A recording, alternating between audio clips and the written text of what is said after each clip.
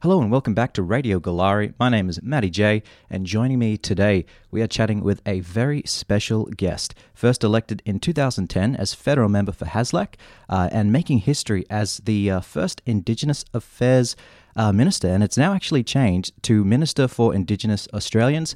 I'm speaking today to the Honourable Ken Wyatt. Thank you very much for joining me in the studio today. Matty J, it's great to be with you.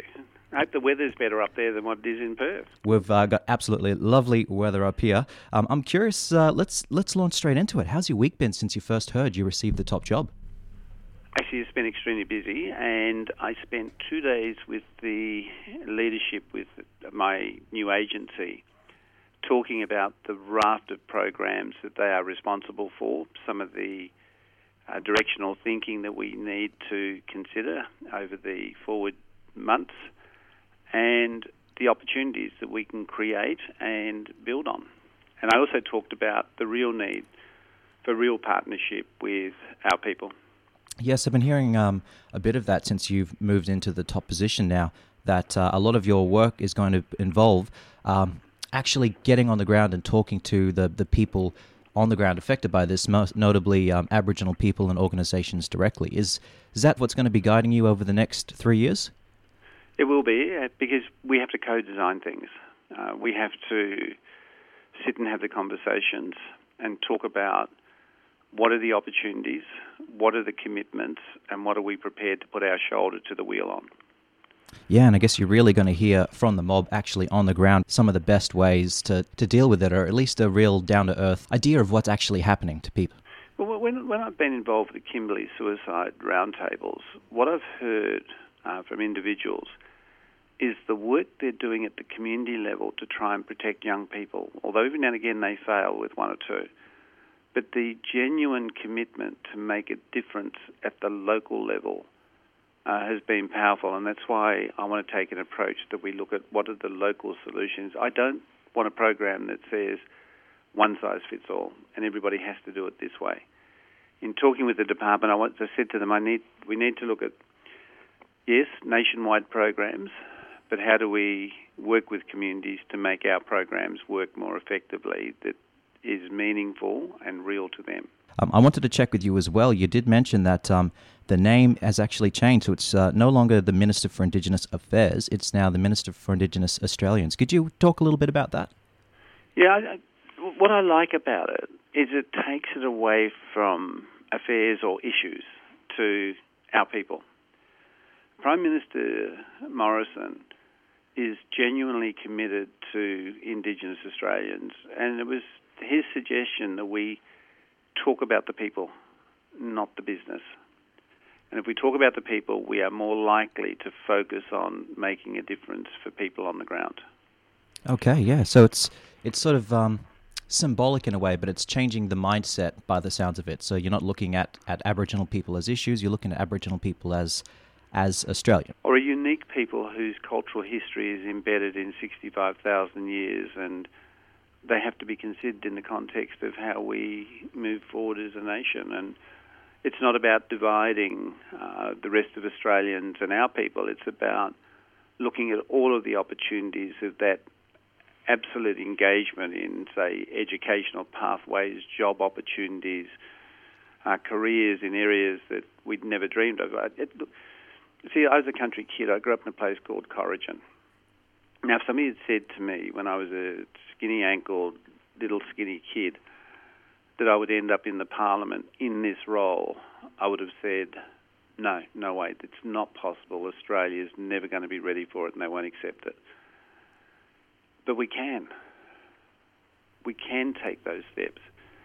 And whilst we remain attached to our community, sometimes we need to step out of our community in order to affect change on a broader basis for our people. I once talked to one of your leaders in the Kimberley region, and he made a comment about skilling people to get jobs locally, and I said, no, why are you doing that? Why can't we skill our kids to be great in the regions, great in the state, great in Australia? Great everywhere, yeah. And great overseas if they want to go overseas. And I look at people like Rochelle Hume, who started off as a young woman, who now sits in the corporate structure of Chevron, playing a great leadership role in many fronts. So we have the capability and capacity, and kids right around this country have the same opportunity, both in music, sport, and whatever. Do you feel like there's extra pressure on you to succeed in this role as a Minister for Indigenous Australians, being the first Indigenous minister to hold a cabinet position? Oh, the expectations are huge from our people. If I fail, then that failure will be magnified. But more importantly, is those who will expect me to perform miracles, and that's not going to be possible. We have to look at things pragmatically. In other words, what's practical that will work? What resources have we already got there? What do I need to fight for in the future? So we're going to have to do some planning, and that's why I want to walk with the leadership to talk about how do we use what we've got to the best we can to build the evidence that additional resources will make a difference on a greater basis than what they've achieved in their local area. So, for example, Kimberley Aboriginal Medical Service is doing a great job. But what happens if they demonstrated they can achieve greater outcomes with the existing resources? Then I can go back and say, right, they're doing it there. Why don't we build their capacity to be greater across a greater region? So you've got a pretty good working relationship with Linda Burney. As you go along, do you think you're going to be quite bipartisan? Is being bipartisan quite important with dealing with Indigenous issues coming up? We have to be bipartisan. This is about our people, that our Parliament on both sides, on three sides, should settle any differences and say, right, this outcome will make a difference, so we will walk and work together. Linda's been a long-time friend in our early days in education. She was in New South Wales. I was WA, and Patrick Dodson, I have the greatest respect for. His leadership in so many areas has been exemplary, and we've shared and supported each other in different ways. We've acknowledged the achievements, but we've acknowledged our differences. Malandiri, we talk frequently. We don't isolate on the basis of politics, and in fact, Warren Snowden and Pat and I used to meet once a fortnight when Parliament had double sittings, and I would share with them the work that I'd done or the directions I was setting in Aboriginal health. And they were great conversations, and a couple of times they raised issues with me which I considered and put into place, because it is the sharing of ideas that is premised on a better outcome for our people that will make a difference. Yeah, it's quite refreshing and really good to hear that you've got that approach. And I've been hearing quite a lot that walking together to make these outcomes a possibility, because, of course, what you mentioned before, you've got a lot of pressure on you in this role, but you're not going to be able to perform miracles. No, and I do, and look, in the past, I have found that where I have walked with others, our collective wisdom, our collective skills and knowledge have made a difference on the ground. When I did the 99-year leases for the Aboriginal Lands Trust, and I worked with Ernie, I was given the task of putting into place 16 99-year leases, and that was my target. At the end of 18 months, by working with individuals and with communities, we had about 104 99-year leases into place that Ernie Bridges, Minister, handed over to Aboriginal communities. So we far exceeded what government had set for us, and I only achieved that because I worked with elders, I worked with community leaders, and I worked with professionals who gave me the support to enable that to happen, because there was no enabling legislation for the 99-year leases other than the Aboriginal Affairs Planning Authority Act. All right, so moving forward, over the next 3 years, what are the main things that you plan to work on in your role? Well, I certainly want to look at jobs and job creation and job opportunities, including the way we use programs to create those employment pathways. Education is absolutely critical, and I want to see more of our young people remaining at school and continuing through to at least the end of year 12, because you are in a better position to make better choices based on your education. certainly an increase in the number of our people in universities and graduating and going into jobs, not just in our own communities, but into mainstream at the levels I talked about.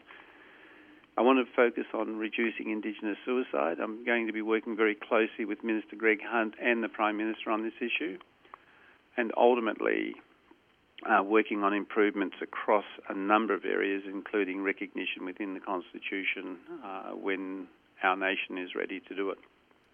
That's quite an issue as well that people have been wanting addressed for some time, is that constitutional recognition. So at this point, it's in progress still? Yes, it is.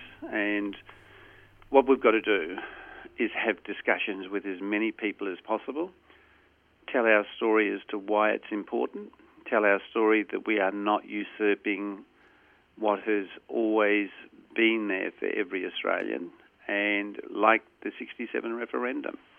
By telling the stories, people walked with us, and we had that incredible vote, because I don't want to see it fail. If it fails, it'll sit on a shelf for another 20, 30 years. Okay, so it's about making sure that we're ready, because it will come down to another referendum for this to be sorted, won't it? It will be, and for a referendum we need the majority of states and territories supporting it and the majority of Australians. So we've got a double hit there, but we also need our people to support it as well. So we've got a triple. All right. Well, I've just got a couple more questions for you. So you've had your week of, I'm sure a lot of people have been getting interviews from you and congratulating you, but once all that quietens down, well, what's the first thing you're going to do? When are you in Parliament next? We reconvene on 1 July. So the first week of July, Parliament sits again, but I've got my second Cabinet meeting next week, so I'll be sitting at the table, contributing to the discussions and debate.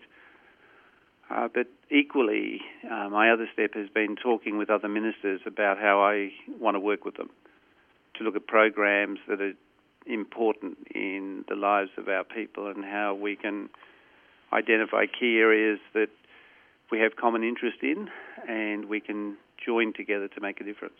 And meeting Indigenous leadership, as well.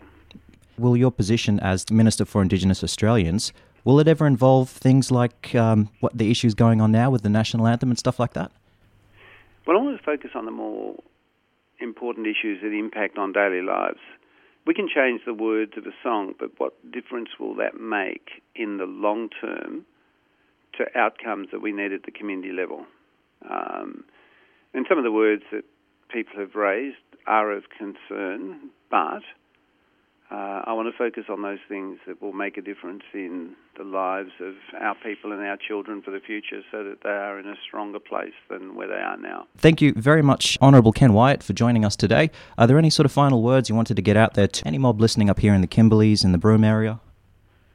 Matty J, what we've got to do that is important to all of us is if we have our differences, let's yarn about them. But more importantly, let's walk together to make a difference, because if we do it on number and we have commonality in what we're striving to achieve that we can convince governments at all levels to become part of, then we will make a difference on the ground.